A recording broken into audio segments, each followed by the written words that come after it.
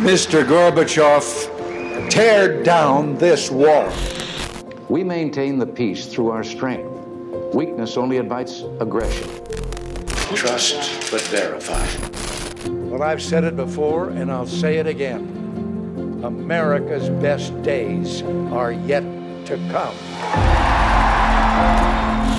You and I have a rendezvous with destiny. This is Reaganism, a podcast dedicated to exploring where the Reagan movement lives today. I'm Roger Zakheim, your host, director of the Ronald Reagan Institute in Washington, D.C.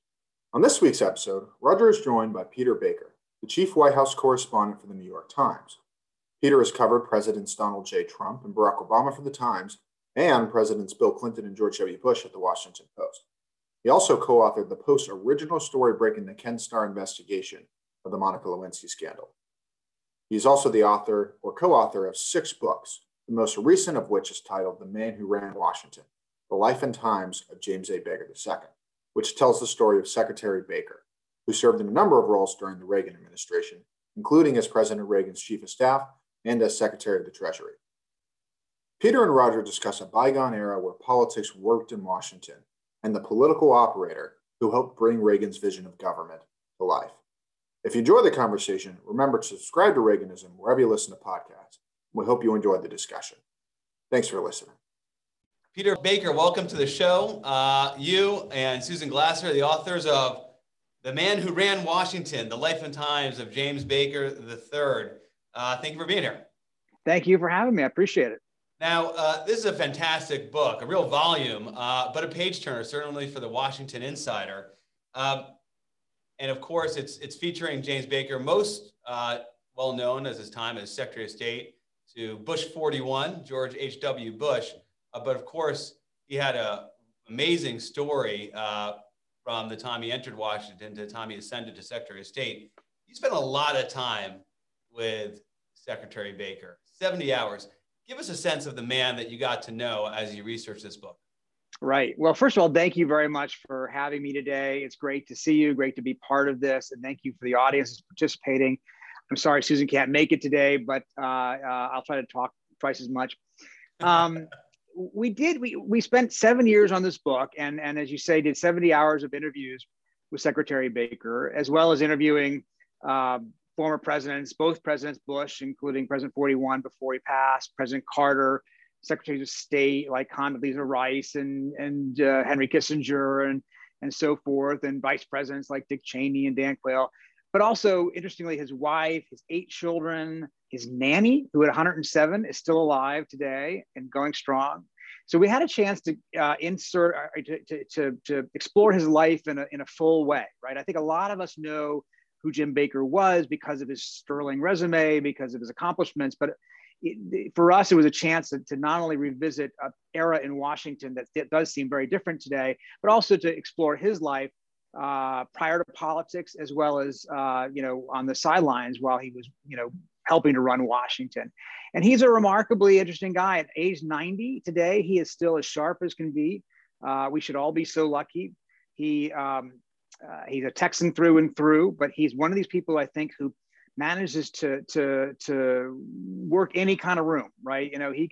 He'll be in a duck blind with Dick Cheney one day, and he could be in Washington, with the poobahs of the Capitol the next day. Lauren Craner, who passed away recently, said that he would be with him on Capitol Hill and go with him to see Jesse Helms, and they would talk, hunting and so forth. And then there's a former kind of Republican from North Carolina. Exactly, who had a particular... right. Sort of cantankerous, kind of conservative, good old boy.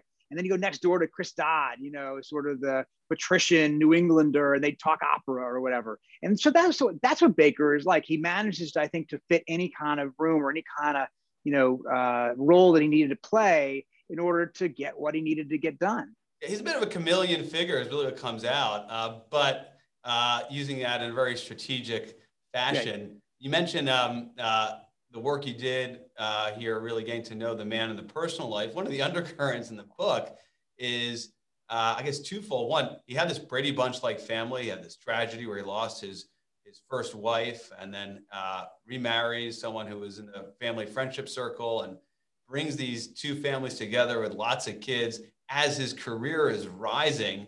That's interesting in its own right, how you manage that. And then at the same time, he's really not someone who brings his personal life into his professional life. He had quotes here, I think, from people like Dennis Ross or Bob Zoellick, really the trusted Baker crew that, you know, goes from the White House to the State Department with him, but they only got so close. Right. Right. They called him Mr. Baker. They always called him Mr. Baker or Mr. Secretary or what have you. They didn't call him Jim, and he didn't invite them to call him Jim. And you're right. Bob Zoellick told us, he says, I worked for him for years, but I think he even knew my wife's name, right? He didn't delve into other people's personal lives, and he didn't reveal much about his own.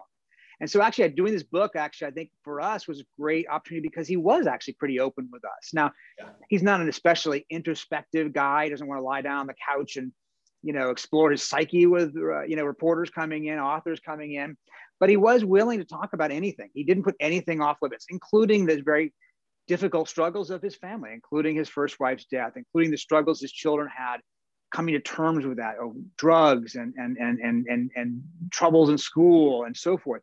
And he was very open about it. I thought that was something that we had not ever seen really in Jim Baker in a public way. Maybe in retirement, he's more open and willing to talk about it than he had been in office. Yeah, certainly something that wasn't known. The one place where you really saw this personal connection throughout the story is the figure of George H.W. Bush. Of course, this book was published and came out not long after George H.W. Bush passed. There was a lot of coverage over how Secretary Baker was at the bedside of President Bush, massaging his feet. I mean, this real personal kind of connection and compassion and emotion. Was that the most emotional you ever saw Secretary Baker in discussing the relationship with H.W. Bush? Yeah, I know he cried, I think, at the cathedral during the funeral service. I don't think anybody had ever seen Jim Baker cry in public. The only time I can think of that he ever was known to be emotional in public was the day he left the State Department in 1992. It meant so much to be Secretary of State. He didn't want to go back to the White House to run that campaign, so he was emotional that day. And other than that, basically, it was this day when he lost his best friend. And it's such a unique relationship, right? Think about this. I don't think Mike Pompeo is going to be rubbing Donald Trump's feet on his deathbed. And I don't mean that disrespectfully. It would be surprising, I think. Yeah. I don't think John Kerry is going to be rubbing Barack Obama's feet on his deathbed. I mean, most presidents and secretaries of state are political allies or sometimes political rivals, right? I mean, Barack Obama picked Hillary Clinton. They would have been rivals. So you do that to knit up the party, or you do that to find some, you know, tool in a Secretary of State that you don't have. This was different. They were friends, Jim Baker and George Bush, long before politics. They were friends from the Houston Country Club tennis courts, very competitive, but doubles partners, and won 2 years in a row, which they will both tell you about ad nauseum if you let them. And it mattered that they were friends before becoming political partners as well. And George Bush was the one person that Jim Baker confided in when his wife's diagnosis was terminal, the one person he tells. And we have a letter that he writes to George Bush telling him this. He didn't even tell his wife. Matt, you and I, as modern husbands, know that's kind of verboten today, but in 1969, that was a little bit more common. And he thought he was sparing her. Of course, she knew. But the point is that the friendship with Bush transcended politics in a way that I don't think any American president and Secretary of State have had probably since Jefferson and Madison.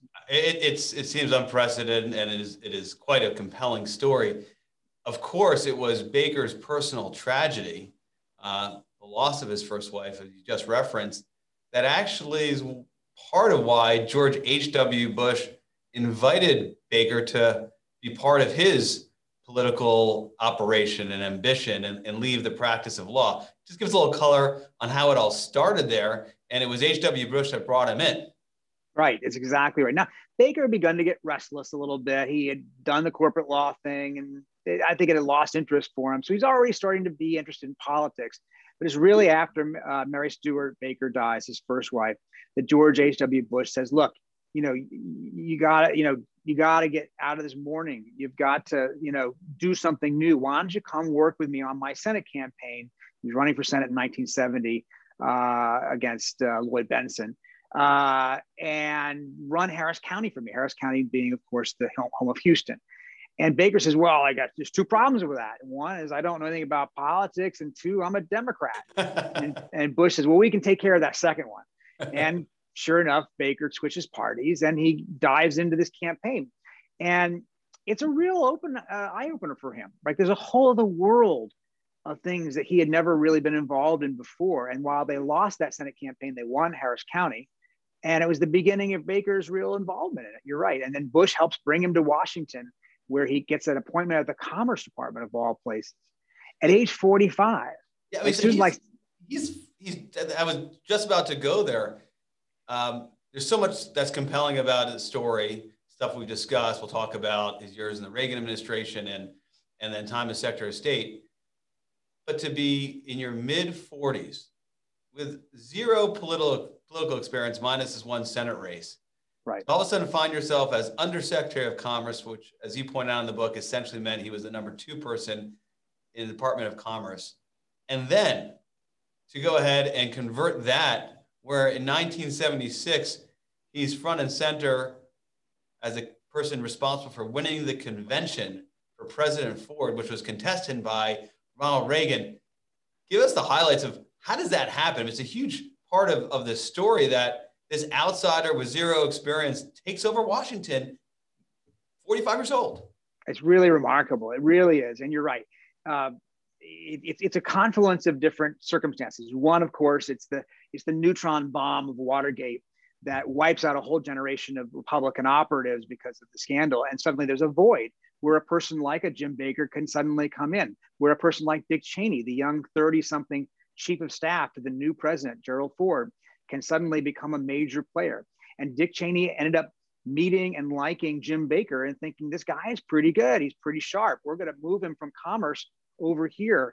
And so, again, a series of unusual circumstances. Gerald Ford's longtime political guy who was going to be running the delegate contest at the convention against Reagan dies in a car accident. And so Baker gets put into that slot out of nowhere.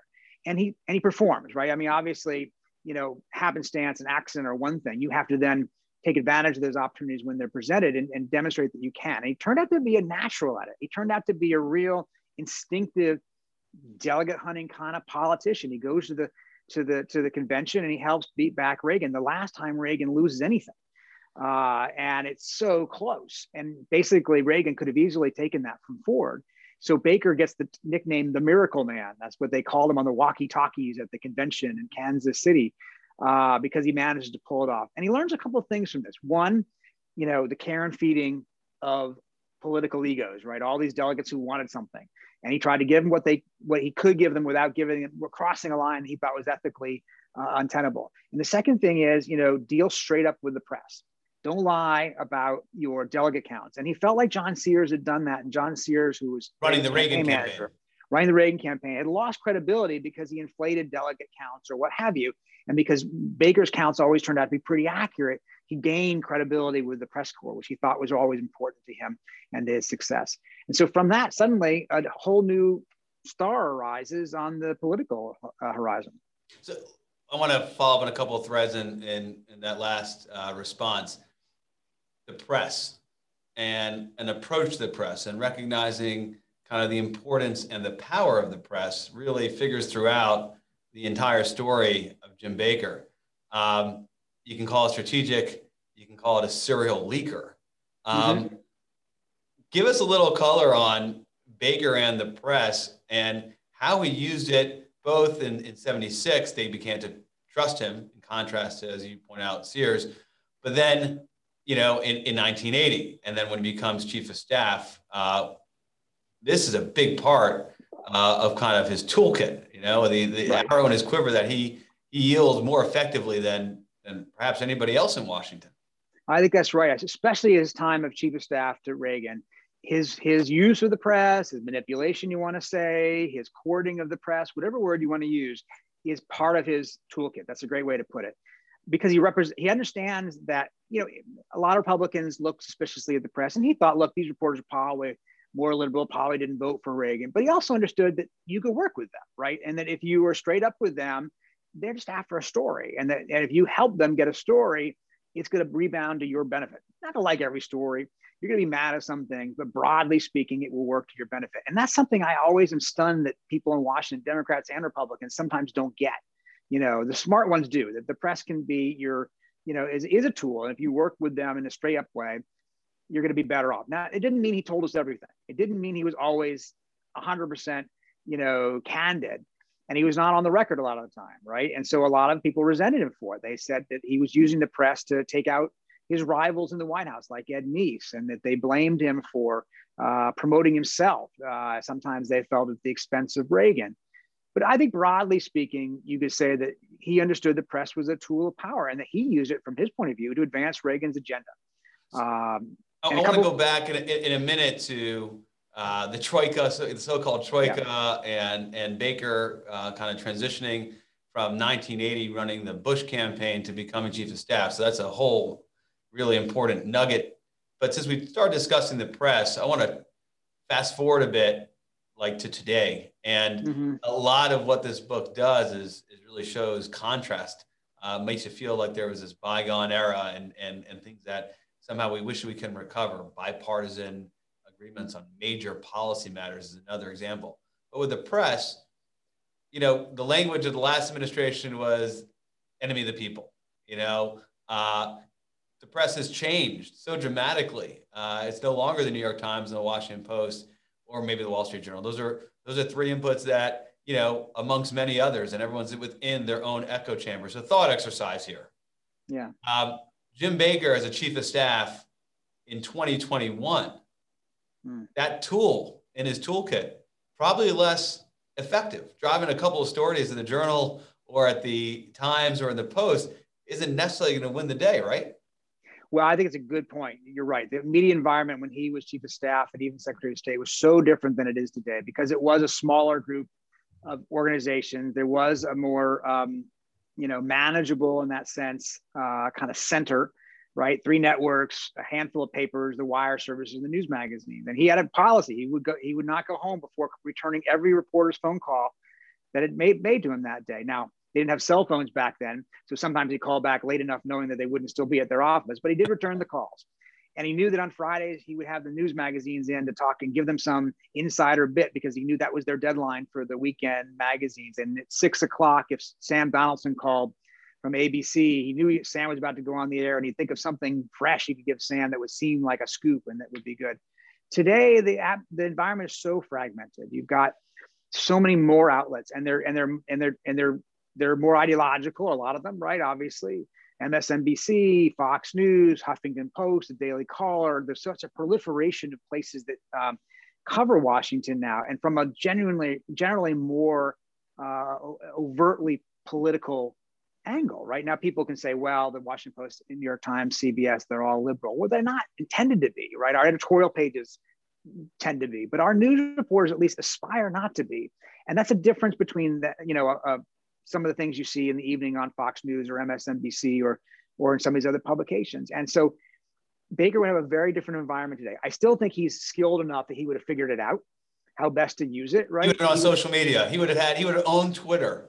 Yeah, it's funny because he doesn't have an email even today, right? Even today, he doesn't use email. His wife prints them out and gives them to him. He doesn't, so he's not a techno guy today. But had he been in his prime today, I think he would have figured it out. So let's go back to 1980. Of course, in 1978, he has a failed run as Attorney General. I shouldn't say of course. I don't think most people know that. I didn't know that until I read the book, but that's what happened.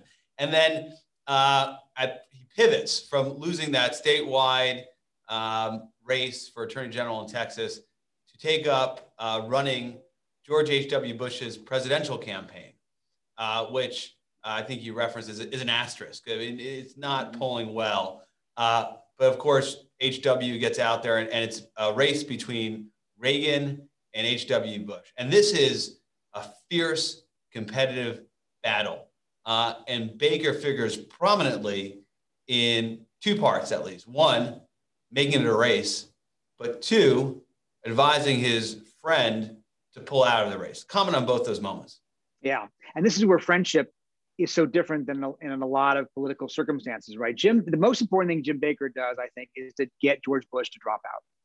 He helps get him through, the primaries. He does make him the number one challenger, in effect, to Reagan out of a field of people who would like to be, wins the Iowa caucus. They have the big Mo, as George H.W. Bush called it. Momentum. Yes, he was the last man standing against Reagan, who was so popular in the party at that point, that I think that Bush had built up a lot of credibility, a lot of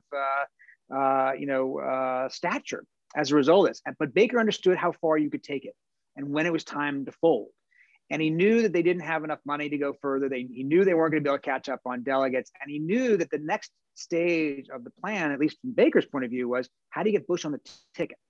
And if you go too long, if you keep pushing Reagan longer than it seems viable, then you're going to alienate him, you're going to alienate his people, and you'll lose your chance to be his running mate. And he comes very close to doing it. At that crossroad between, trying to be a winner versus only being seen as a spoiler. Exactly. And this is another undercurrent here where suspicions rise, right? And of course, what happens next only reinforces perhaps those seeds of suspicion at this time.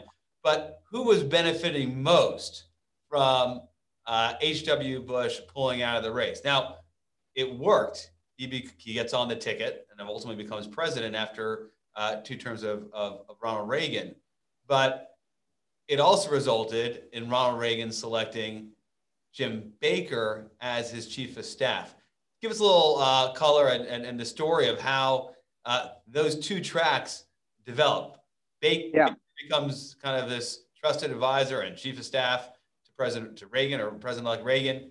And then you have H.W. Bush, of course, beforehand, but becoming the vice president. Right.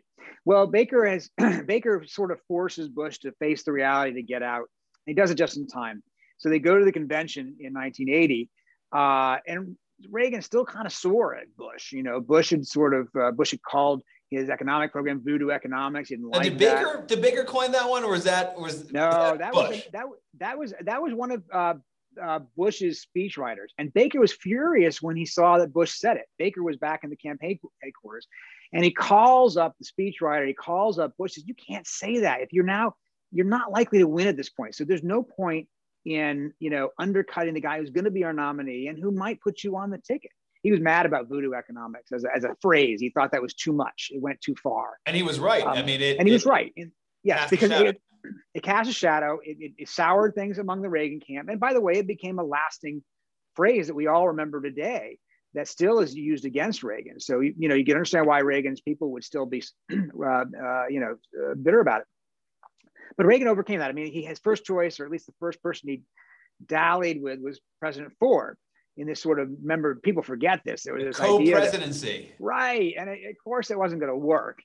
And so Baker had positioned Bush to be the man standing there. If that didn't work out, okay, I'm here. And so Reagan might not have been enthusiastic about Bush. Obviously, there were some hard feelings there. But the logic of Bush overcame that. And that's what Baker basically set up. Now, Baker also set himself up by doing so, right? And this is where Barbara Bush was always a little, sore about it. She thought that there were times she felt like Baker was out for Baker. And a couple of years ago, before she passed away, she gave an interview to Susan Page, who did a biography of Mrs. Bush, in which, she references Baker becoming chief of staff, saying, well, he was campaigning for chief of staff. Now, that's not really true. He didn't really, at that point in time, think he was going to become chief of staff. But it shows the sort of the friction that is there sometimes, because, whose interest is he serving? Yeah, let's talk about that. It seems to me unlikely that Jim Baker, serving as the campaign advisor or chief for H.W. Bush, would really contemplate becoming Reagan's chief of staff. More likely, he probably contemplated that he would be the chief of staff to the vice president. I can't recall whether that was written explicitly in your book. That's certainly where my mind went. That's the way things normally work. The vice president's team generally are the people that were around the vice president when they were running for office, or were in previous office. But the other person that was going to be, who people thought would be chief of staff to President Reagan, was, of course, Ed Meese, later to become the Attorney General, and had been his chief of staff to President Reagan when he was governor. But there was quickly recognition that that would not work in terms of organizing the Reagan White House with all its complexities. When did Jim Baker pick up on the fact that Ed Meese was not going to get the job? I mean, is that something he was alerted to early on, as the campaigns were engaging and battling each other?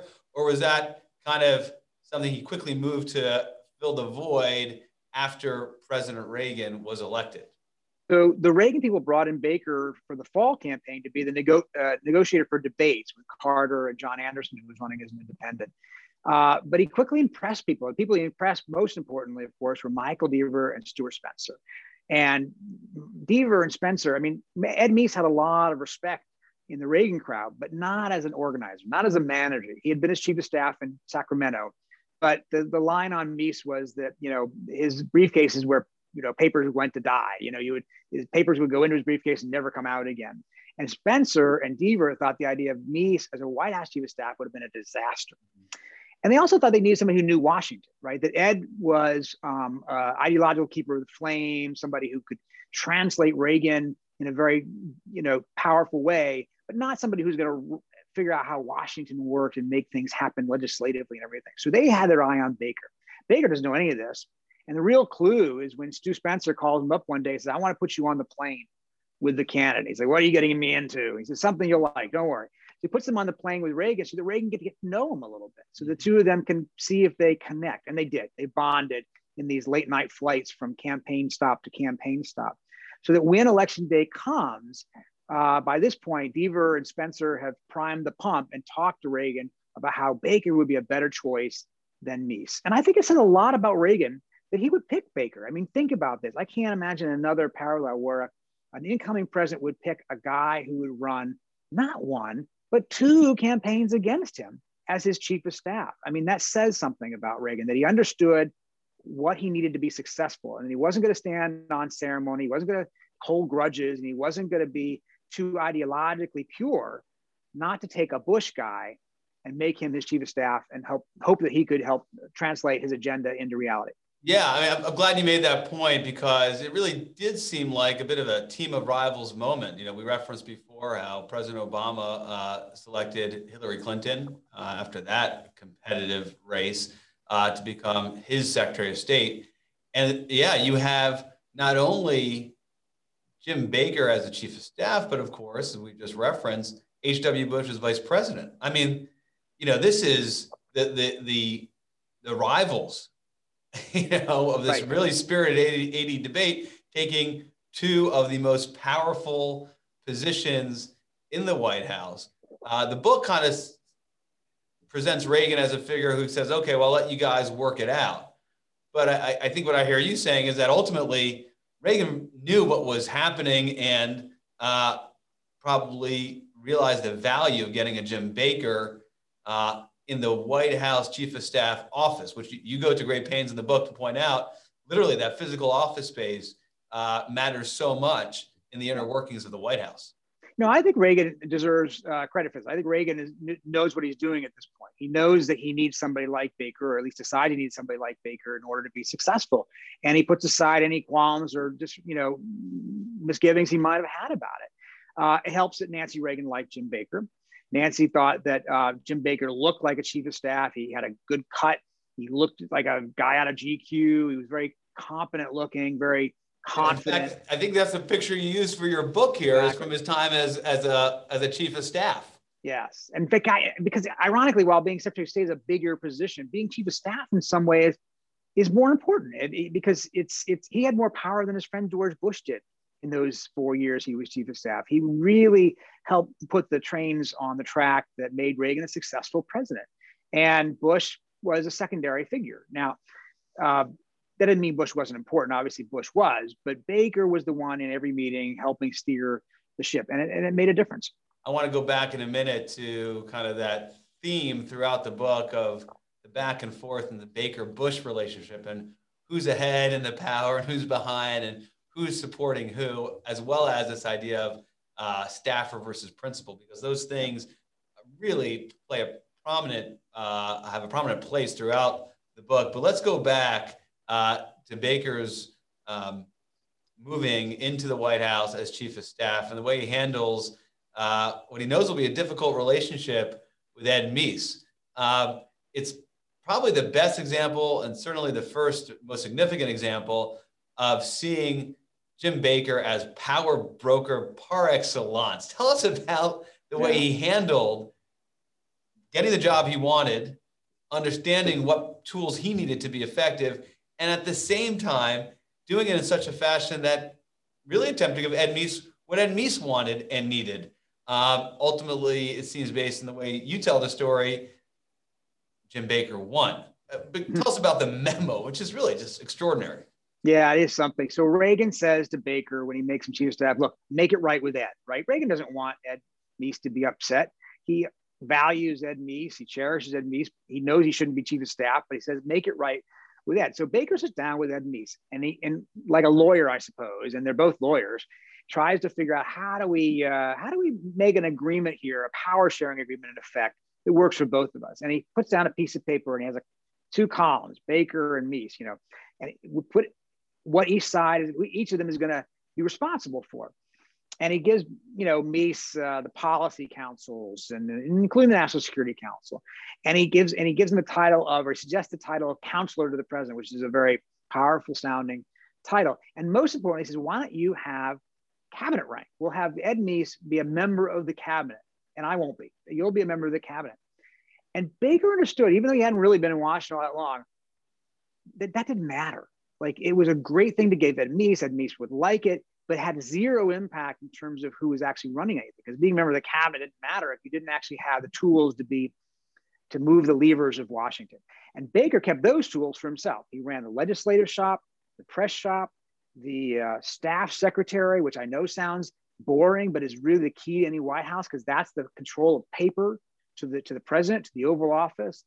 And those are the things that matter. Like, Ed Meese can with all the policies he wants. If Jim Baker isn't getting it through Congress, it doesn't matter. And so Baker keeps the office in the corner the chief of staff traditionally has, which is a symbol of power. The meetings are held in that office, therefore convened by him. And so while there's this power sharing agreement, he really gets the better of it because he's controlled the real levers of power in any White House. Yeah, we'll go to a broader point. You, as a student of presidential history and power politics, underneath it, going into the Reagan White House, there was this view that the presidency was too big for any one person. I mean, this notion of a co-presidency between Reagan and Ford, in some respects, reflects that outlook. And there were contributions from the Carter administration to make people think that. And also, we tend to forget that the role of chief of staff wasn't as quite established. Carter didn't really want a chief of staff, and presidents before Carter, used it in different ways. To what extent did Jim Baker leave a lasting legacy, almost a final exclamation point, that there will be a chief of staff? It is essential to the running of the White House, and that all of that come after me will look more like me than anyone else. Yeah, I think that's exactly right. It's a very good point. There hadn't been a successful president really since Eisenhower to this point. And you're right, there was this idea that the presidency was just a machine that chewed people up. Kennedy was killed, LBJ was driven out of office, Nixon driven out of office, Ford defeated, Carter defeated. And it's up to Baker to help Reagan be a successful president, to show that we actually can run the country, that the country can be managed effectively from the White House. And I think that's his lasting legacy. And it's because Reagan empowers him. Reagan gives him the trust and the capacity to run the White House. He decides he's not a micromanager. Reagan doesn't want to get involved in who's on the White House tennis courts and all that. That's all fine for Baker. And Baker understood, and he always said, the most important part of his title, chief of staff, was staff, not chief, right? That it's very easy as a chief of staff to get the idea that you're kind of a quasi prime minister. And people called him that from time to time. But unlike, say, Haldeman, who let it go to his head, or unlike some others, particularly his successor, Jim Baker's successor, who might have let it go to his head, he understood that you both run the place, but keep a lower profile in order to be successful. If you show up your principle, you're going to be doomed. We'll talk about Don Regan in a second, the successor chief of staff to Jim Baker in the Reagan White House.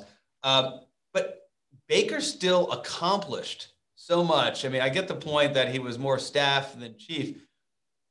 But the other lasting legacy, and actually you're seeing it play out a little bit today in a quite different way in terms of the chief of staff role. Right now in Washington, we have the $1.9 trillion COVID relief bill, where the Biden chief of staff has been quite, kind of, my understanding, reading your articles and others, seminal in getting this through.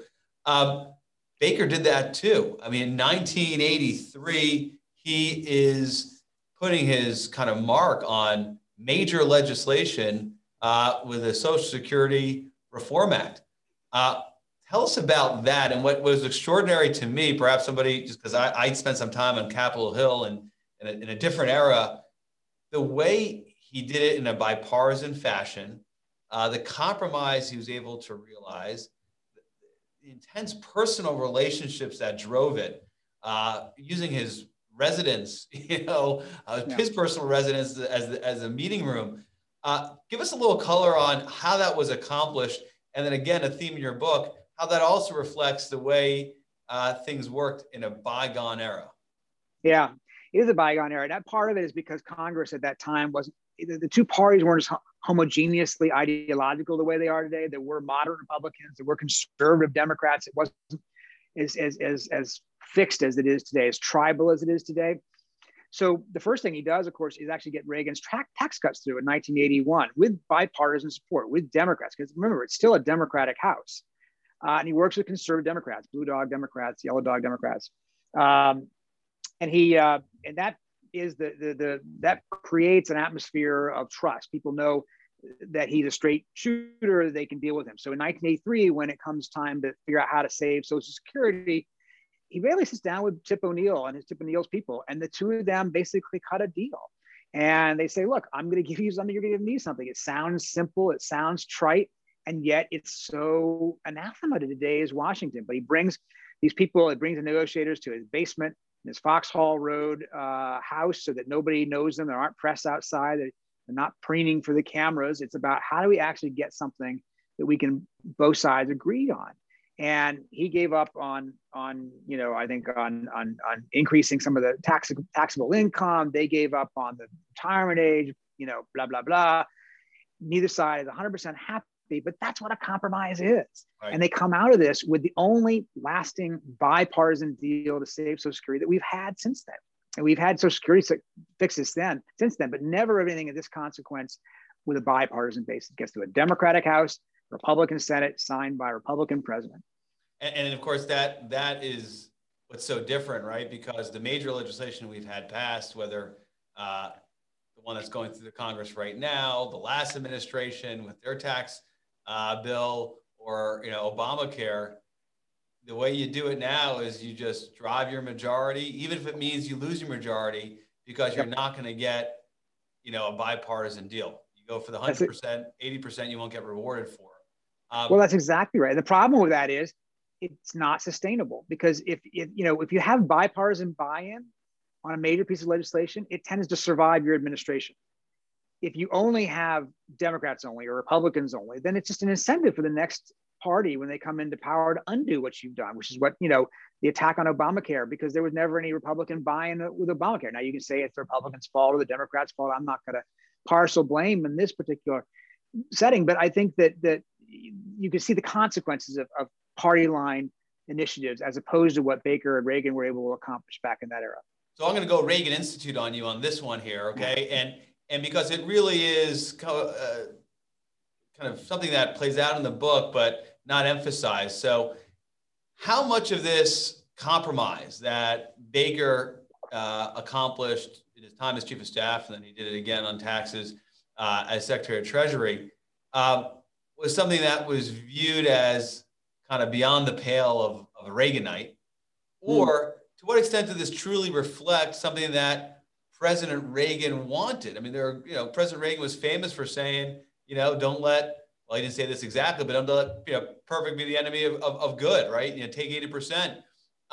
What's your view on it? Was this Jim Baker getting around President Reagan or the Reaganites, or was this truly a reflection of what the president wanted his chief of staff to do? Certainly gave him cover for it. Yeah. I think, look, you point out rightly that two of the biggest offices in the West Wing at the very start were occupied by enemy forces as far as the Reagan camp was concerned, right? The true believers, because you had the chief of staff and the vice president were the ones who would run against him. And there was great suspicion from the start, the Lynn Nofziger and obviously the Richard Vigueries on the outside, and all these conservatives who said we're the Reagan part of the Republican Party thought Bush and Baker were the apostates. And Baker, was constantly fighting a rear guard action, inside his own building against those who think he's not sufficiently loyal to Reagan or that he's manipulating Reagan. This whole theme, let Reagan be Reagan, that Jim Watt comes up with, who's the Secretary of the Interior, is really aimed at Baker. The idea that somehow Baker is manipulating Reagan into not being who he truly is. I think that's very underestimating Reagan.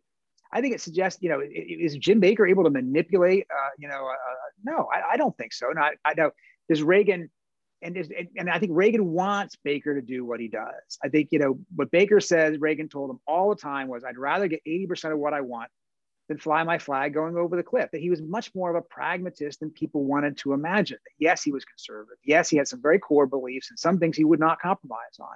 But that broadly speaking, he was willing to get half a loaf in order to get some progress toward the end. And I think today's parties, Democrats and Republicans, it's all or nothing. You can't take half a loaf because somehow you sold out if you do that. And it's a theme throughout the book about governance. You're getting elected not to get reelected, but getting elected to get something done, which also generally complemented getting reelected.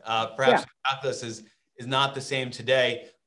One other thing that happens during Baker's time as chief of staff, I wasn't familiar with this, was that he doesn't like the staff part, or at least it doesn't meet all of his ambition. And he's thinking about how I can become a principal. And one of the things that plays out throughout these 8 years of the Reagan administration that you cover through the lens of Jim Baker is what is essentially is dysfunction within the National Security Council. So 2 follow-up points on this. One, I was surprised that Jim Baker wanted to become National Security Advisor. And I just assume it was the impulse that he wanted to be more of a principal or more of a policy person than political fixer. So I want you to comment on that. And then kind of more broadly, you don't really blame Baker for dysfunction within the National Security Council. So why does he get off the hook in terms of being this great chief of staff? I'm not looking to assign blame here, but you're giving a full picture. Is there a reason why the problems with the NSC almost don't become the fault of the chief of staff? Yeah. Well, in that era, the National Security Advisor had a more independent portfolio than it does today. I mean, today, the National Security Advisor typically reports to the chief of staff. In that era, the National Security Advisor reported to Ed Meese, who was outside of Baker's direct control. At another point later, reported directly to Reagan, Judge Clark, because William Clark had a relationship with Reagan and decided he wasn't going to go through anybody. So Baker never fully established control over the National Security Council. And he viewed it as a source of problems. Even from the very beginning. He was suspicious. He was suspicious. That's where some of the more right-wing people were as far as he was concerned. He was concerned about adventurism in Central America. There's this scene where he sits down with Michael Deaver at the very beginning of the administration, and they're sitting so close, their knees are touching. And he says to Deaver, he says, your job and mine is to keep us from letting them get us into a war in Central America before this is over. So he had an early, premonition, if you will, of the dangers that Central America could pose to the Reagan presidency. Of course, he's gone by the time Iran-Contra happens. And Michael Deaver said— he's in the Treasury when that happened. Treasury, right? Not therefore directly part of it. Michael Deaver said, Nancy Reagan said, a number of people said, had Baker been in the White House at that time, that he never would have allowed Iran-Contra to have happened. So I think that he had a real concern or worry about the national security apparatus. Why do you want to become National Security Advisor? I think part of it was that foreign policy was seen as more exalted than, running a lot of people through the Oval Office and, haggling with congressmen about, some appropriations bill or whatever, that there was something bigger about negotiating the world, particularly in the end days of the Cold War. So he did want to be National Security Advisor, but his enemies didn't. And that's one of the few times he let himself get outmaneuvered by his enemies. He had convinced Reagan to make him National Security Advisor, but then didn't go with Reagan down to the Situation Room to make the announcement with him. And by not being there, he allowed his enemies to suddenly say, "What are you talking about? You can't make this guy national security advisor. He doesn't have any experience. He's a leaker. You can't do it." And Reagan comes back to the Oval Office. Well, I've got some problems with the fellows. Have some problems with this, and that's kiboshes the whole. It's never good when you hear the fellas. You know something. The fellas, right? Well, the fellas have a problem with, and so Reagan doesn't want conflict. He's a conflict averse guy, ironically, even though he is in some ways seen as a polarizing figure internally. He doesn't really relish conflict, and so when the two sides are at war with each other, he tries to stay away from it, and they have to fight it out themselves. Do you think, quote unquote, Baker's enemies were right? Would Baker have been a flawed national security advisor at that time? He didn't have a particular experience, obviously, in foreign policy, but I think one of the things that Baker showed was that, there are two models in Washington. There are those who come with a great deal of background in your areas. Zbigniew Brzezinski, Henry Kissinger, all knew about foreign policy.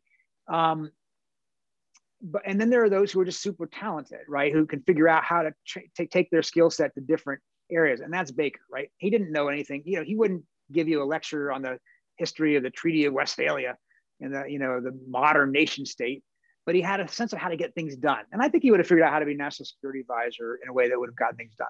Well, of course, he doesn't become national security advisor, but then we have one of the great trades of all time in power politics in Washington, where Don Regan, former CEO of Merrill Lynch, I believe, is the Treasury Secretary for President Reagan.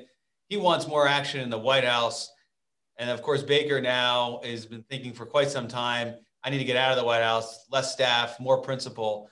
And they bring Reagan this opportunity to switch roles. And Baker becomes a successful Secretary of the Treasury, in some ways mimicking the career, though he didn't know at the time, of George Shultz. Talk about Baker as Secretary of Treasury, and was that probably the right first policy post for someone with his profile? Yeah, again, somebody who didn't have a particular economic background. He took a economic class at Princeton and didn't do all that well. He barely passed the class. So it wasn't like he was built for being Treasury Secretary, but he was built. He did Social Security, he did tax reform. Right. Those are big things that a Treasury Secretary would have to be interested in. Absolutely. And he did the Plaza Accords on currency rates across the world. That's kind of geeky sounding, but really important. He was there during Black Monday and helped stabilize the stock market after it had the biggest crash since the Great Depression. And the tax reform thing is a real masterpiece of Washington. Tax reform in this case doesn't mean just cutting taxes, which is kind of easy. Who doesn't want to cut taxes? Tax reform in this case meant redoing the whole tax code to make it simpler, fairer, put more of a burden on these people, less of a burden on those people, and have the revenues come out the same. That is a remarkable thing. And he did it with Republicans and Democrats, got enormous, overwhelming votes in the end. That's a stunning accomplishment if you think about it. Work with Dan Rostenkowski, Bob Packwood, people in both parties who had vastly different interests, and all those special interests out there who were lobbying as well, and somehow manages to get this through. Hasn't happened since. I can't imagine it ever happening again on a big bipartisan basis, but it really, really was a case study in the use of power in Washington. One of the other features of kind of the tools that he employed, talked about working with the press or leaking to the press, his team. By this point where he goes over as Secretary of Treasury, he's developed kind of loyal aides in the White House. We mentioned one before, Bob Zoellick. There are others. They go with him to Treasury, and they ultimately go with him to the State Department during the administration of George H.W. Bush. How is he as somebody who builds a team, trusted team? They called it the Baker plug-in unit, and they would just take him, and plug him in whatever department he was at. And it was, you're right, Bob Zoellick and Dick Darman and Margaret Tutwiler and Janet Mullins and Bob Kimmett, Dennis Ross, he had a remarkable team. And I think that it speaks of him that he would hire people who were as smart, if not smarter than he was. And a lot of people don't want to do that in Washington. They feel threatened. It also speaks, I think, of him that these same people who were his most important and trusted advisors to this day remain as loyal to him as they were back then. I've interviewed people who used to work for presidents or cabinet secretaries, after the fact, and they're usually more jaundiced about their former boss. Loyalty perhaps is not the feature. Not the feature. And in Baker's case, they all to this day admire him enormously. And it's something.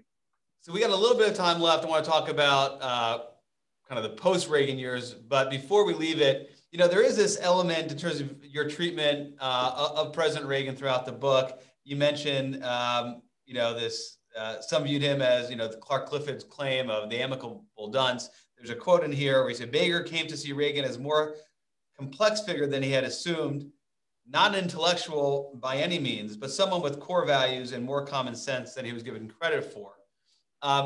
Interested both in Baker's take and your take. So the Baker's take, I would say, on President Reagan. The years after the Reagan presidency, you see there were this idea of core values was something that he had a lot of deeply held beliefs, wrote a lot about them, and wanted his administration to steer in that direction. The distinction I make is perhaps he wasn't somebody who thought the president should get into the weeds of policy. That perhaps was Jimmy Carter's flaw, not an asset. And in some ways, Baker himself is not intellectual. I mean, you just talked about it. Were these two men kind of similar? What did you learn about Reagan in terms of Reagan's ability both to manage and someone with, kind of the intellectual ideas in terms of where a party and principle belonged relative to other principles? Right. Well, I think that Baker came into the Reagan White House with the view that a lot of establishment Republicans had at the time, which is that I'm really uncertain about this Reagan guy, right? He's an outsider. He was an actor. Maybe, there was a whole theme that he was a warmonger, right? Too harshly conservative. And Baker came to a very different impression after working for him. Thought that stereotype that was too simplistic and too cartoonish. And in fact, the real Reagan was a much more serious figure than he was given credit for, that he wasn't in fact a warmonger, quite the opposite, somebody who actually was trying to find a way to peace. He did it in a different way than Democrats might have done, but that he had a visceral hatred for nuclear weapons, and he wanted to get rid of the world. We saw that at Reykjavik, right? Reagan turned out to be not the cartoon figure that Reagan turned out not to be the cartoon figure that Baker and a lot of Republicans, much less Democrats, had of him. And he really respects him. I mean, I think, when he talks about him today, nothing but respect and veneration. And I thought when we started this project that he might dish on Reagan. He might say, well, in fact, this is what really happened. And he didn't. I never heard him say one word about Reagan that wasn't respectful. Now, it's true that Reagan wasn't, some sort of a deep intellectual. I don't think anybody would argue that he was. That wasn't what he presented himself to be. He didn't imagine himself to be that. He imagined himself to be, his version of an America first, not in the Trumpian kind of crude way, but in a patriotic way, a shining city on a hill way, an inspirational way. And that Reagan did something, as you said, to restore the presidency as a viable leadership position at a time that the country had been through Vietnam and Watergate and so many convulsions. I mean, I don't think certainly Reagan was not the intellectual scholar, but he was someone who thought deeply about the presidency and deeply about what a president should do in office and where a president should focus. And some of the story that my takeaway from reading the book is that bringing in someone like a Jim Baker to run the White House, to take care of the battles that inevitably happen and keep the president above it, wasn't a reflection of somebody who was oblivious to how to run the White House, but actually somebody who's quite sophisticated in how to use the different tools and stay above it so he could be the president. My editorial comment, you feel free to disagree.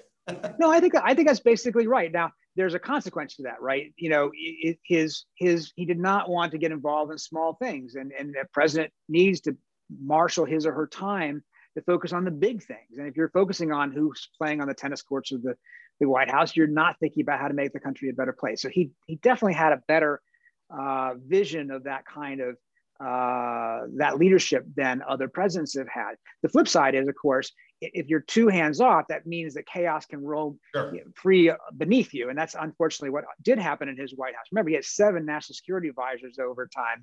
There was this sort of like factionalized fighting within his White House that he didn't want to have any part of. And there were frustrations on the part of his staff from time to time that wished he would kind of come in and settle it, say, stop this. Deaver went to him and basically said, you need to intervene and tell these different factions to stop it because they're hurting you. It just wasn't his nature. He's conflict averse in that sense, didn't want to do it. But you're right. I think it allowed him to stay above it in a way that resonated with the public, that made him a the public's president in that sense, and not just a manager of Washington. We only have a little bit of time left. We got to get to our lightning round, and we are still with Jim Baker in the Reagan administration. Of course, his most significant contributions, I think, in American history are perhaps what happens afterwards. So we'll just jump. He has to leave the Reagan administration to run the H.W. Bush campaign in 1988. Of course, successfully does it. There's a whole discussion about Jim Baker and how he runs political campaigns, the competitor, the tactics involved. We're going to shelve that. But then he becomes Secretary of State. Reading the book, you seem to put Baker up there with Kissinger. My sense is Shultz belongs there. I don't know what whether you feel that Shultz does or does not. But he absolutely has a seminal role in taking what the Reagan administration has done, what George Shultz has done in terms of basically defeating, right, as Margaret Thatcher said, winning the Cold War without firing a shot. But of course, winning isn't enough. You have to get the world to be organized in a functional way post the breakup of the Soviet Union, which Jim Baker, along with H.W. Bush and Scowcroft, the national security advisor, do in a way that I think there's consensus was super successful. Talk to me about Baker, his place amongst secretaries of state, and then contrast a bit, because it wasn't in the book, between George Shultz and Jim Baker. Yeah, no, I think George Shultz is right up there. I mean, I think that he's underrated. He doesn't have the sort of celebrity quality of Kissinger or a Baker in that sense. But Shultz obviously was, I think, the longest serving Secretary of State going back many, many years, clearly managed to figure out how to channel Reagan, and they became great partners on the world stage at a time when we needed that, at a time when we made the world made this huge pivot from confrontation to, a different, to at the end of the Cold War. And that's Shultz's legacy. So I take nothing away from Shultz. We make the argument that Baker could be seen, though, as probably the most consequential Secretary of State, maybe since Acheson, simply because in part because he was there when the world did change. Shultz set it up for him, no question about it. Baker happened to be there when the wall falls. He happened to be there when the Soviet Union collapses. He's there when the Gulf convulses with the invasion of Kuwait, and he handles it. Like, Baker's not a revolutionary. He's not himself an intellectual scholar, as you say. But he is somebody who harnesses the forces at work around him to channel them to a safe landing, in effect. And it didn't have to end that way. Not a lot of empires fall without, enormous violence. And yet it did. Eastern Europe became free. The Soviet Union at least, broke up, and Russia at least had a chance at democracy, even though obviously today we know it didn't fulfill it. And he reorganized the world, in effect, against, a tin pot dictator like Saddam Hussein. We not only had the Soviets on our side in that conflict, we had the Syrians literally contributing troops. Imagine that today. So was Baker a visionary or an architect of this? No, but he took the events as they came, figured out how to use them, how to make them work for the American benefit and for the benefit of the world. And in that sense, I think had more consequence to him probably than certainly most Secretaries of State. Yeah, one follow-up on that. One of the things that at times plagued George H.W. Bush and of course Jim Baker was the quote vision thing. But the story and the story of his career really says something that, one thing is to articulate a vision. There's another thing to be able to execute within the world and what's given to you. And that seems to be where Jim Baker, according to your story, excelled above everybody else. If you're going to build a building, you need an architect, you need an engineer, right? Baker wasn't the architect, but he was the engineer. We're going to go to the lightning round, except I have one more question to ask because it fascinated me. I remember when it happened, but I'm curious to get your view. George W. Bush is president. You have the Iraq War. It's going poorly. And there's a view that Don Rumsfeld, the Secretary of Defense, who's overseeing the war, it's time for him to leave. And George W. Bush, and his own history with Jim Baker, which we can't get into, actually calls Jim Baker and says, you'd be defense secretary. Of course, Jim Baker declines, points his attention to Robert Gates, and the rest is history there. your view, was there even a hesitation? Maybe I should become defense secretary and be that, kind of historic person to serve as Treasury Secretary, Secretary of State, and Secretary of Defense? Baker was smart in part by the choice of jobs he took. And he didn't take jobs he didn't think he could be successful at. And I think he looked at that and thought the chances of being successful at that are going to be very small. Now, what he said was, I'm too old. I've already done this. I don't want to do it again. What he really meant was, I don't know that I can make this work the way I think it could work. And I think I would be fighting all the time with my good friend, Dick Cheney, who was the vice president at the time, because the two of them didn't agree on Iraq. But he also valued his friendship with Cheney. And he didn't relish the idea of spending the last 2 years of the Bush 43 administration at constant war with his friend over that. So he decided that wasn't going to be for him. And he didn't take the job. Interesting. So he was good at making enemies friends, or at least, working with them, but preferred not to make a friend an enemy, at least in that one case. Let's move to the lightning round. Peter Baker, your favorite book about President Reagan, your favorite Reagan speech, or your favorite quote by President Reagan? Give us all three, too, or just one. Well, I'm biased. My favorite book about Reagan was Luke Hannon's book on his presidency, President Reagan, The Role of a Lifetime. I think Hannon is just unparalleled in his mastery of the Reagan life and politics. And I think he's fair and insightful and analytical and revelatory in that. So I love that book. Here. I do quote him a lot. I'm a huge fan of Luke Hannon's, all of his books. My favorite memoir of the time would probably be Peggy Noonan's, of course. When I Saw the Revolution, is just brilliant. She's just fantastic. Favorite speech, I would probably, it's good. Probably the Tear Down This Wall speech is so iconic. It's hard not to remember. My wife and I were correspondents for 4 years in Russia at the beginning of the Putin era. And we were there when Reagan died. And one thing that really struck us was how much Russians cared about Reagan, how much they appreciated him, that they listened to these speeches as best they could through, or read them through Samizdat, or they got them through some, Voice of America or something like that. And that these speeches mattered to them.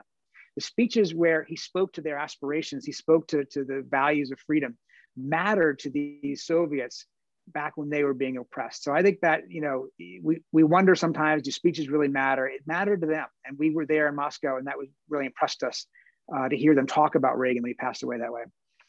Favorite quote, I'm partial to the jokes. I love his line, about, they say hard work never killed anyone, but I figure why take a chance. And I love it because I'm not going to take advantage of my opponent's youth and inexperience. I love it because he's able to laugh at himself. Yeah. And so few politicians are able to do that. And B, it's just brilliant because it's disarming, right? It's disarming.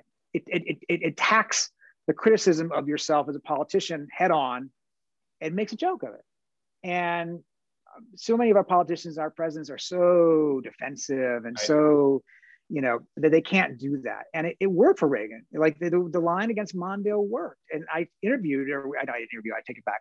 But Mondale said in an oral history, I guess I read, that the instant he said it, he says, you could see my face, I was smiling, but inside I was crying because I knew that was the moment I lost the race. And, Reagan knew that better than anybody, that humor is an important tool in politics and in life. Peter Baker, author with Susan Glasser, The Man Who Ran Washington. Thank you so much for joining us today. We look forward to having you and perhaps with Susan back on the show. Thank you so much for having me. It was great to talk to you. It was a great conversation.